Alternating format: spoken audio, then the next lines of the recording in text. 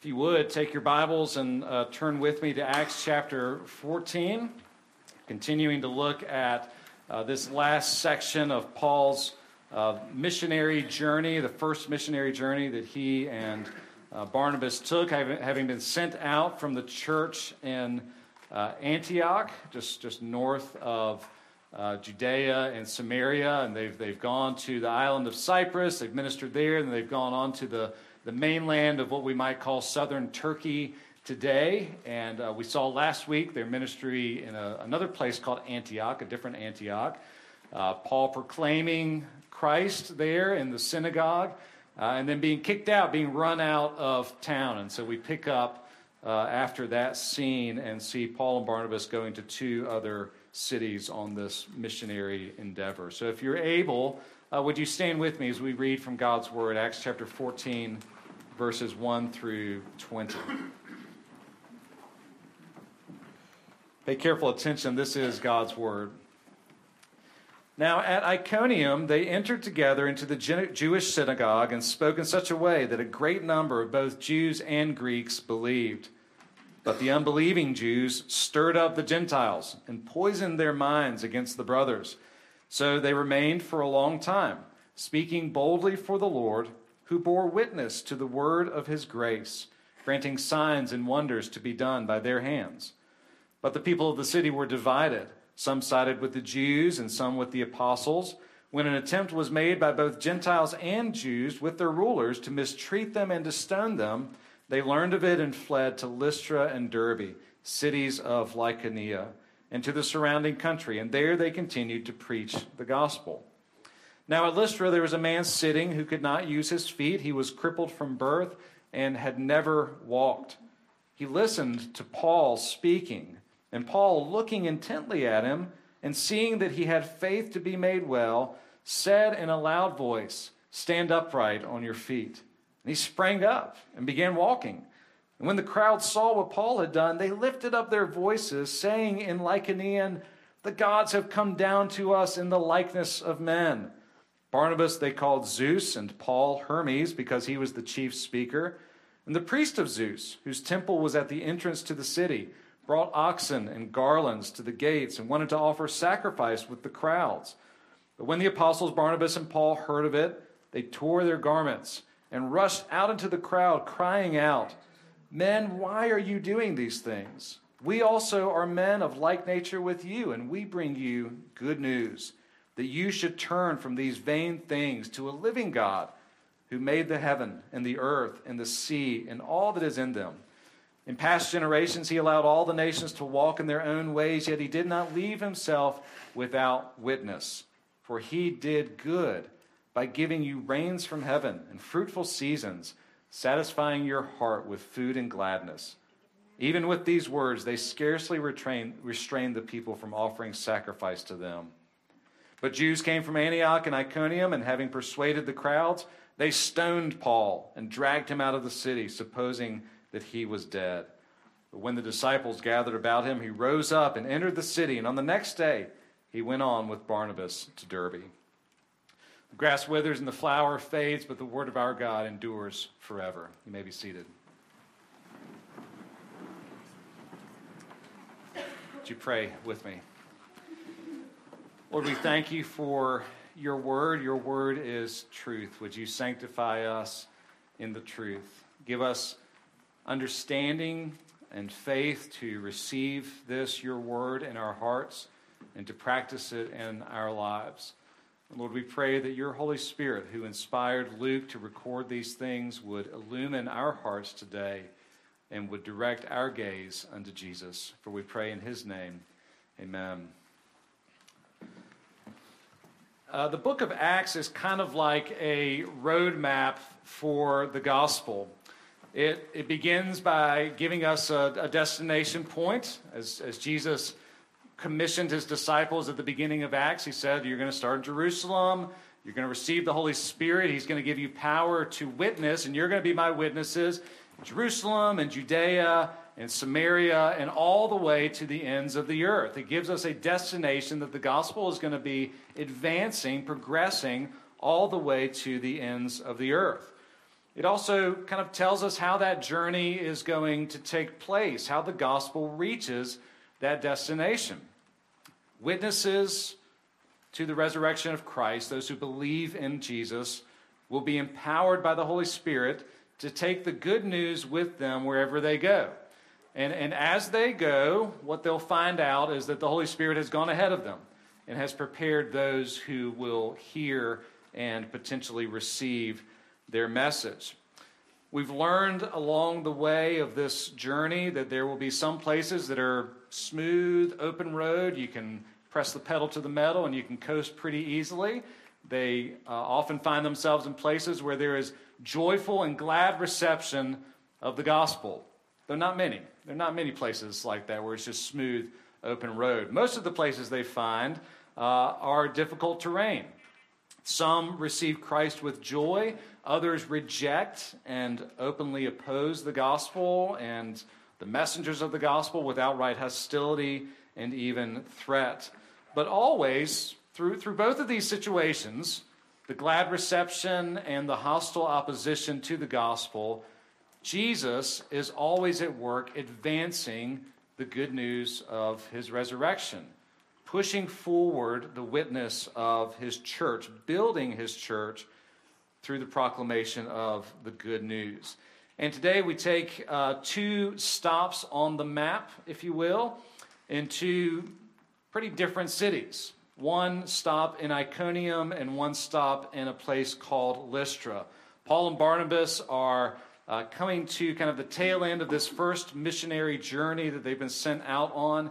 They left Pisidian Antioch because of hostility, and now they find themselves in two very different places and two very different reactions, one quite surprising. And what binds these two snapshots of missionary work together is this theme of witness. We see first that Jesus is at work witnessing to his grace through our words and our lives. And then we'll see, secondly, that God himself has been actively witnessing to who he is in the world through what we might call common grace, or often called general revelation, so that we are able, therefore, to help people see God's goodness and direct them to Jesus himself. Let's look first at Jesus at work witnessing to his grace through our words and our lives. Notice the first 7 verses, this scene in Iconium. Paul and Barnabas show up in this city. They've left the hostility of Antioch, and they follow this general pattern that we'll see quite often, and we've already seen. They go first to the Jews. They find a synagogue. If there's a synagogue in the city, they go there first.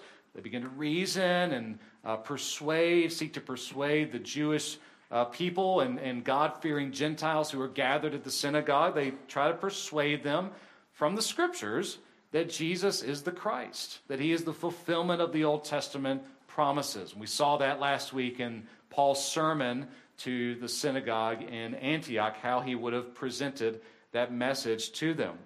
Notice a couple of things that happen in Iconium. Verse 1, we're told that they spoke in such a way that there's this response of belief. Many of the Jews and even many of the Gentiles hear this message that Christ came, he died, and he rose again in the fulfillment of Scripture, and they believe. They respond with belief. But again, there's opposition. Verse 2, unbelieving Jews, Luke actually describes them as disobedient Jews. They were supposed to receive the promises and act on them, but they rejected them.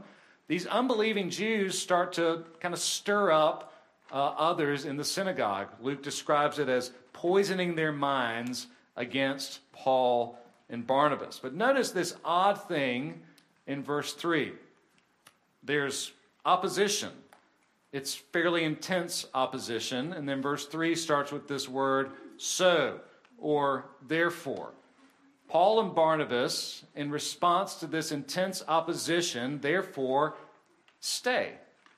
They remain in Iconium for quite a while. And you might think one of those things doesn't follow from the other. Normally, where there's opposition, they linger for a little bit, but the opposition increases and they get out of town, just like they did from Antioch. But here we're told, Luke tells us, there's opposition, they're poisoning minds against Paul and Barnabas, and because of that, verse 3, They remained for a long time, speaking boldly for the Lord. And notice the end of verse 3. They speak boldly for the Lord, who bore witness to the word of his grace, granting signs and wonders to be done by their hands.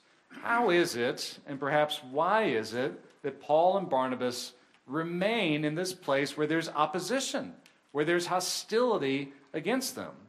Luke is telling us that the reason they're able to stay and the reason they remain there is because Jesus himself is at work witnessing through them to the word of his grace. He witnesses through them by his own word. Paul undoubtedly went to the Scriptures, pointed to the way Christ had fulfilled the Scriptures, and he witnesses through them by their very lives.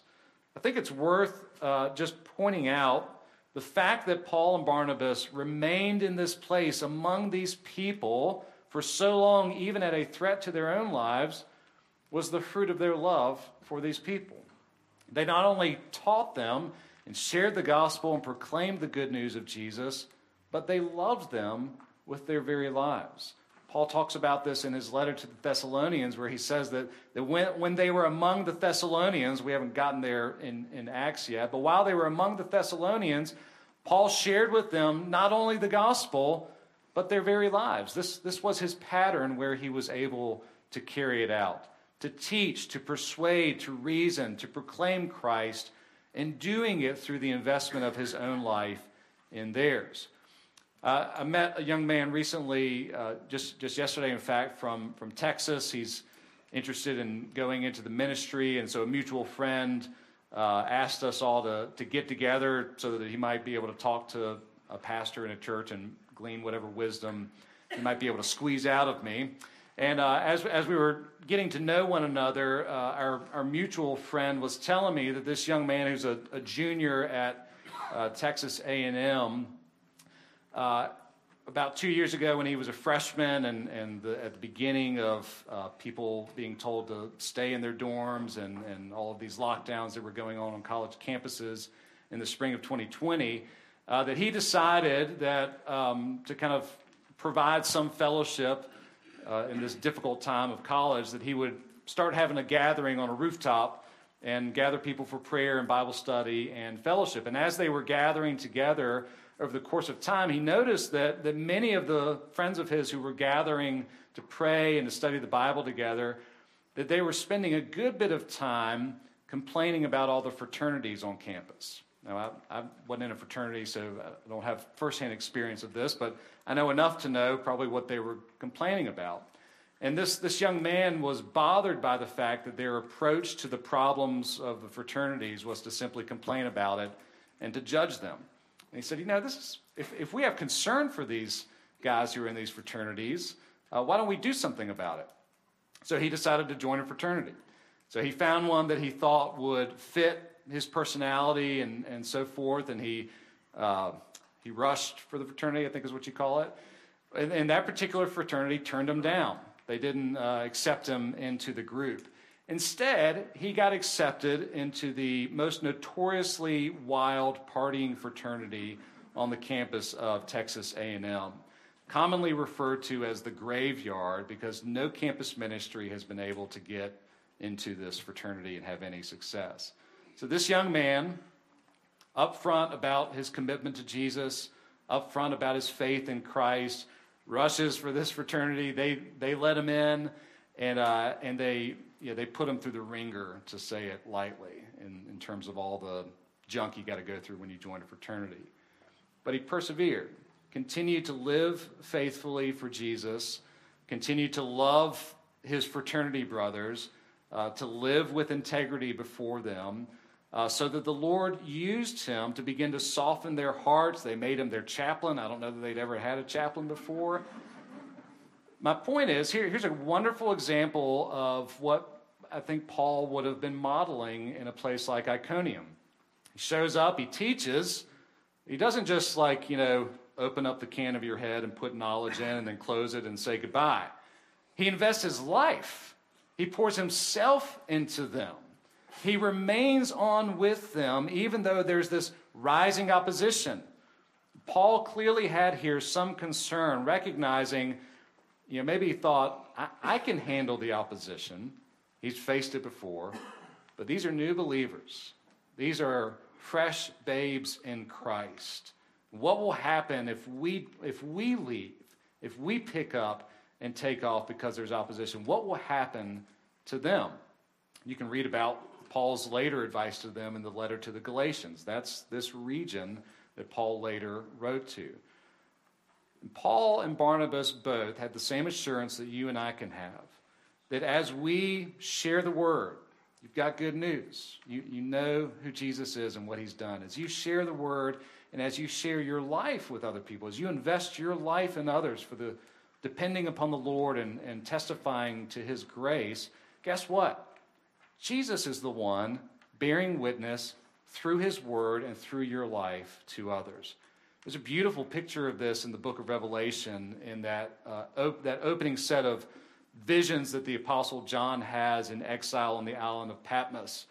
He sees Jesus carrying in his hand, I think it's the 7 stars that represent the 7 angels of the churches, kind of their pastors, so to speak. And what's Jesus doing as he carries the 7 stars of the 7 churches in his hands? He's walking among the lampstands, which are a picture of the church. So you can kind of pull all that together and think about it this way. Suppose you're having coffee with a friend. Maybe they've been through a difficult season, and you're seeking to invest in their lives. You recognize that there's a need for them to trust in Christ, to hear the good news, to find hope and forgiveness in Jesus. And so you get together for coffee, and you're just talking, you're sharing your life with one another, and you're praying in the back of your mind as you're talking to them about the Lord and trying to encourage them to trust in Jesus. And what you don't see is that by his Holy Spirit, Jesus is walking among you. Jesus is walking among those whose hearts are closed, whose hearts are hardened, whose hearts, the Bible tells us, are dead in sin. Jesus, the only one who can give life to those hearts, is walking among us, using our witness, using our words, using our lives to open blind eyes, to unstop deaf ears, to bring life to hearts that are dead in sin and unable on their own to respond to the good news.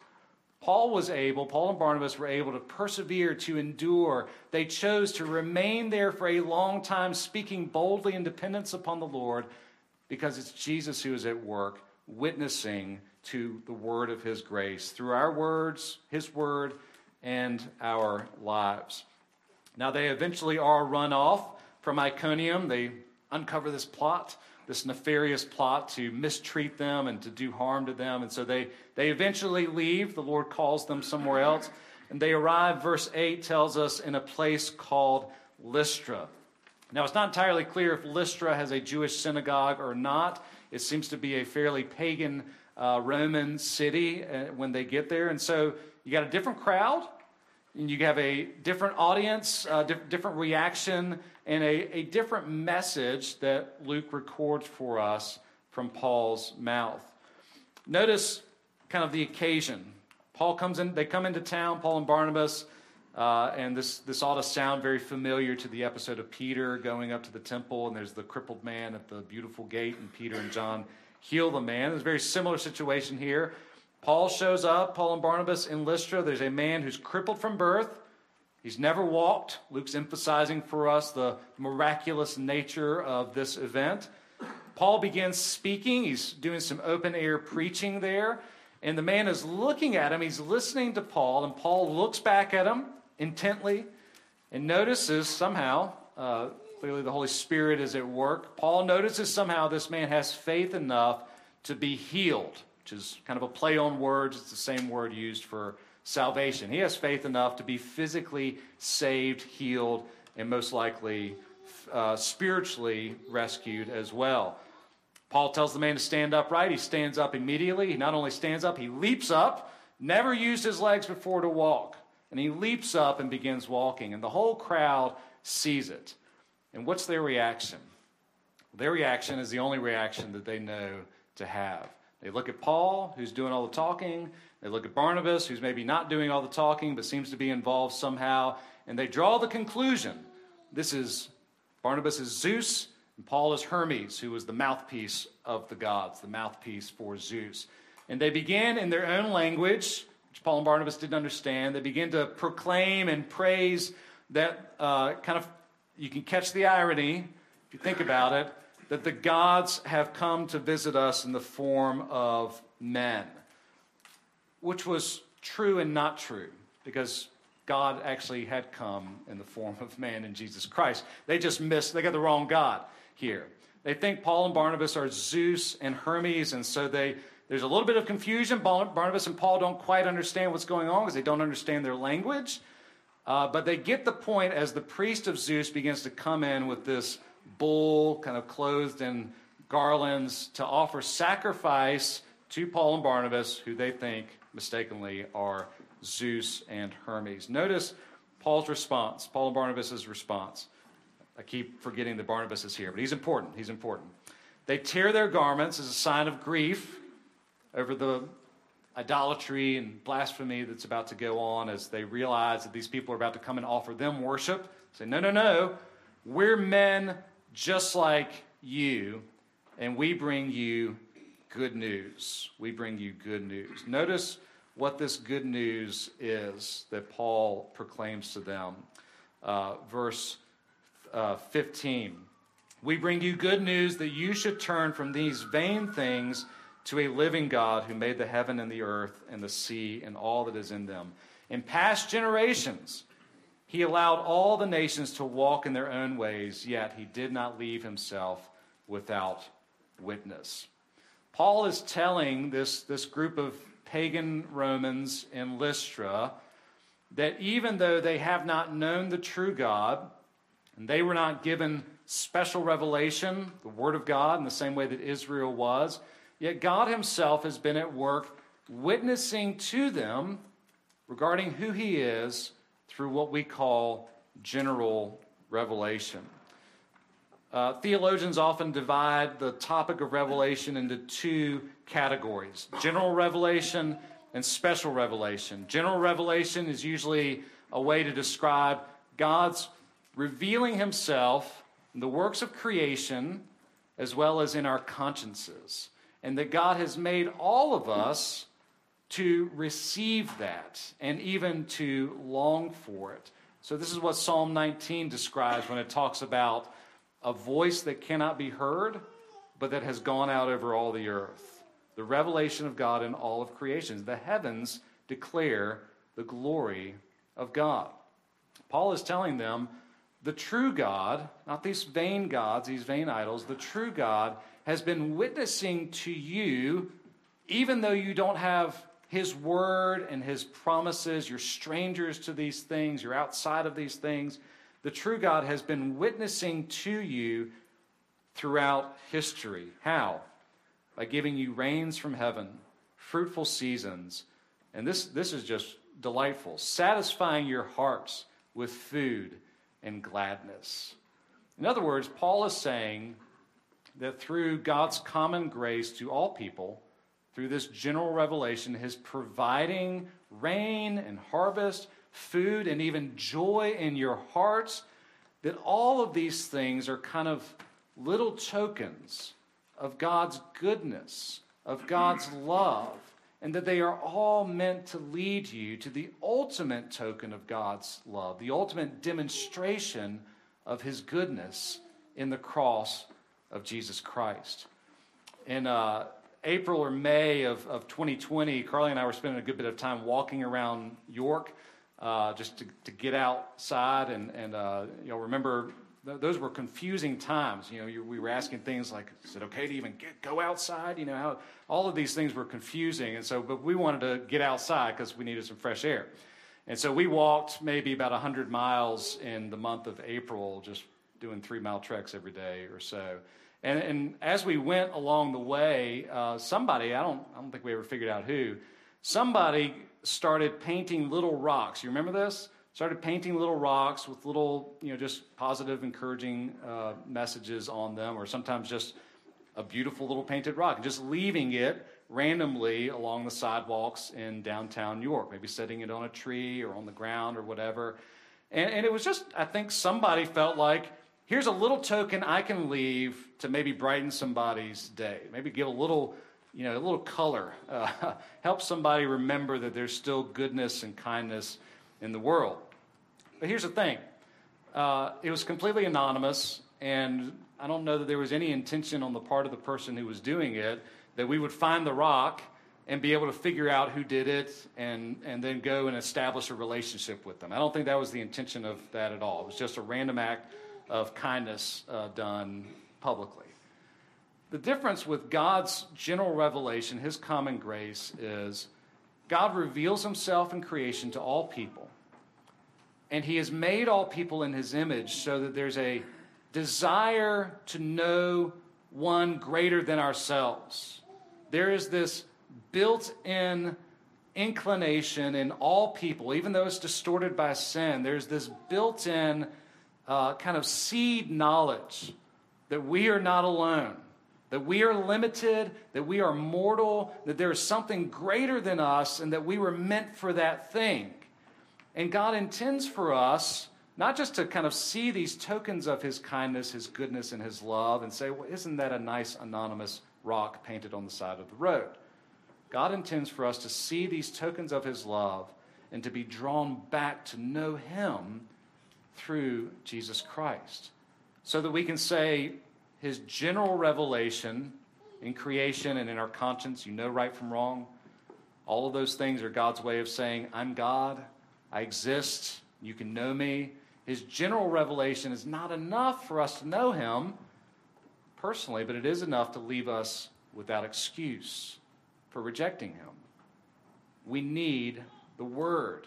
We need the special revelation of God in Jesus Christ to be able to know him. Otherwise, we end up in idolatry, taking the good gifts that God gives us and elevating them up to a place they were never intended to hold. Money, power, relationships, happiness. We take these good gifts from God and we say, these are the ultimate things. These are our gods, and we will worship them. Or we bring God down to our size, like Zeus and Hermes. And the gods are kind of like us. They're always arguing and fighting, and they have to be appeased. We engage in idolatry when we don't have the needed special revelation where God says, not only do you see me in creation, but this is who I am. And this is what I've done for you in Jesus Christ. We need God's word. Paul gives us a starting point. The God who exists, the true God, has done you good by giving you rains from heaven, fruitful seasons. He's satisfied your heart with food and gladness. But he's interrupted. Others show up and they stir it up and they stone Paul where he's almost dead, and he gets up, he survives. But we don't have the rest of the story here because Paul didn't get to say it. He was nearly killed, and so he had to leave. But we do have the rest of the story in Scripture. You can think about it this way. Every good thing you've ever experienced, every morsel of food that you've ever eaten, every ounce of gladness and joy that you have had and experienced in your life, every rain cloud that has opened up and nourished the ground, every fruitful season of crops that provide food for our stomachs, every single good thing that happens in the world is God whispering to us clearly but gently that he exists, that he is good, and that we must worship and know him with gratitude in our hearts. Not only that, but every bit of affliction, every bit of sorrow, every bit of heartache, every brick wall we run into, every disappointment we've ever felt, every ounce of grief, sorrow, mourning, every tear you've shed, because this life is mixed with tears and laughter, every bit of heartache that we have had is God shouting to us that this world is broken by sin and that he has provided for us a Redeemer in Jesus Christ. See, the goodness of God and the justice of God for our sin, these things that we see in tension all around us, joy and sadness, goodness and justice at work in the world. All of these things are reconciled at the cross of Jesus, so that Christ is himself the ultimate token and demonstration of God's love. For there we see at the cross the goodness of God, that the same God who provides rain from heaven and fruitful seasons, food for your stomachs and hearts full of gladness and joy, that this same God who is good all the time has brought justice for your sin, his very wrath on his own Son, as the ultimate demonstration of his goodness and grace to all who would call upon his name. Every token leads back to the ultimate token of Christ given for us. And here, as we prepare to come to the Lord's table, we have the tokens that Jesus himself gives to us, the elements of bread and the fruit of the vine, to remind us of his love and grace for us at the cross and in his resurrection, and to assure us that the good and holy God has reconciled us to himself through Jesus Christ for all who put their faith in him. 2 brief points of application as we close here. If you're a Christian claiming the name of Jesus and seeking to live for him, take encouragement and don't grow weary in doing good, as we see that Christ is at work witnessing through you to others to show his grace through your words, through his word, and through your life as you invest in others for his sake. If you're not a believer, if you're struggling to believe these things, or you're skeptical and doubting, yet interested, hear God's assurance and word to you that every good thing that you've received is from his hand to show you that he is good. But don't stop at the anonymous token. Know that the one who has shown you good in your life has revealed himself to you in his word, and most especially in Jesus Christ, whom he gave for our sins. Come to Jesus, turn to Jesus, and find joy and hope fulfilled through him. Let's pray together.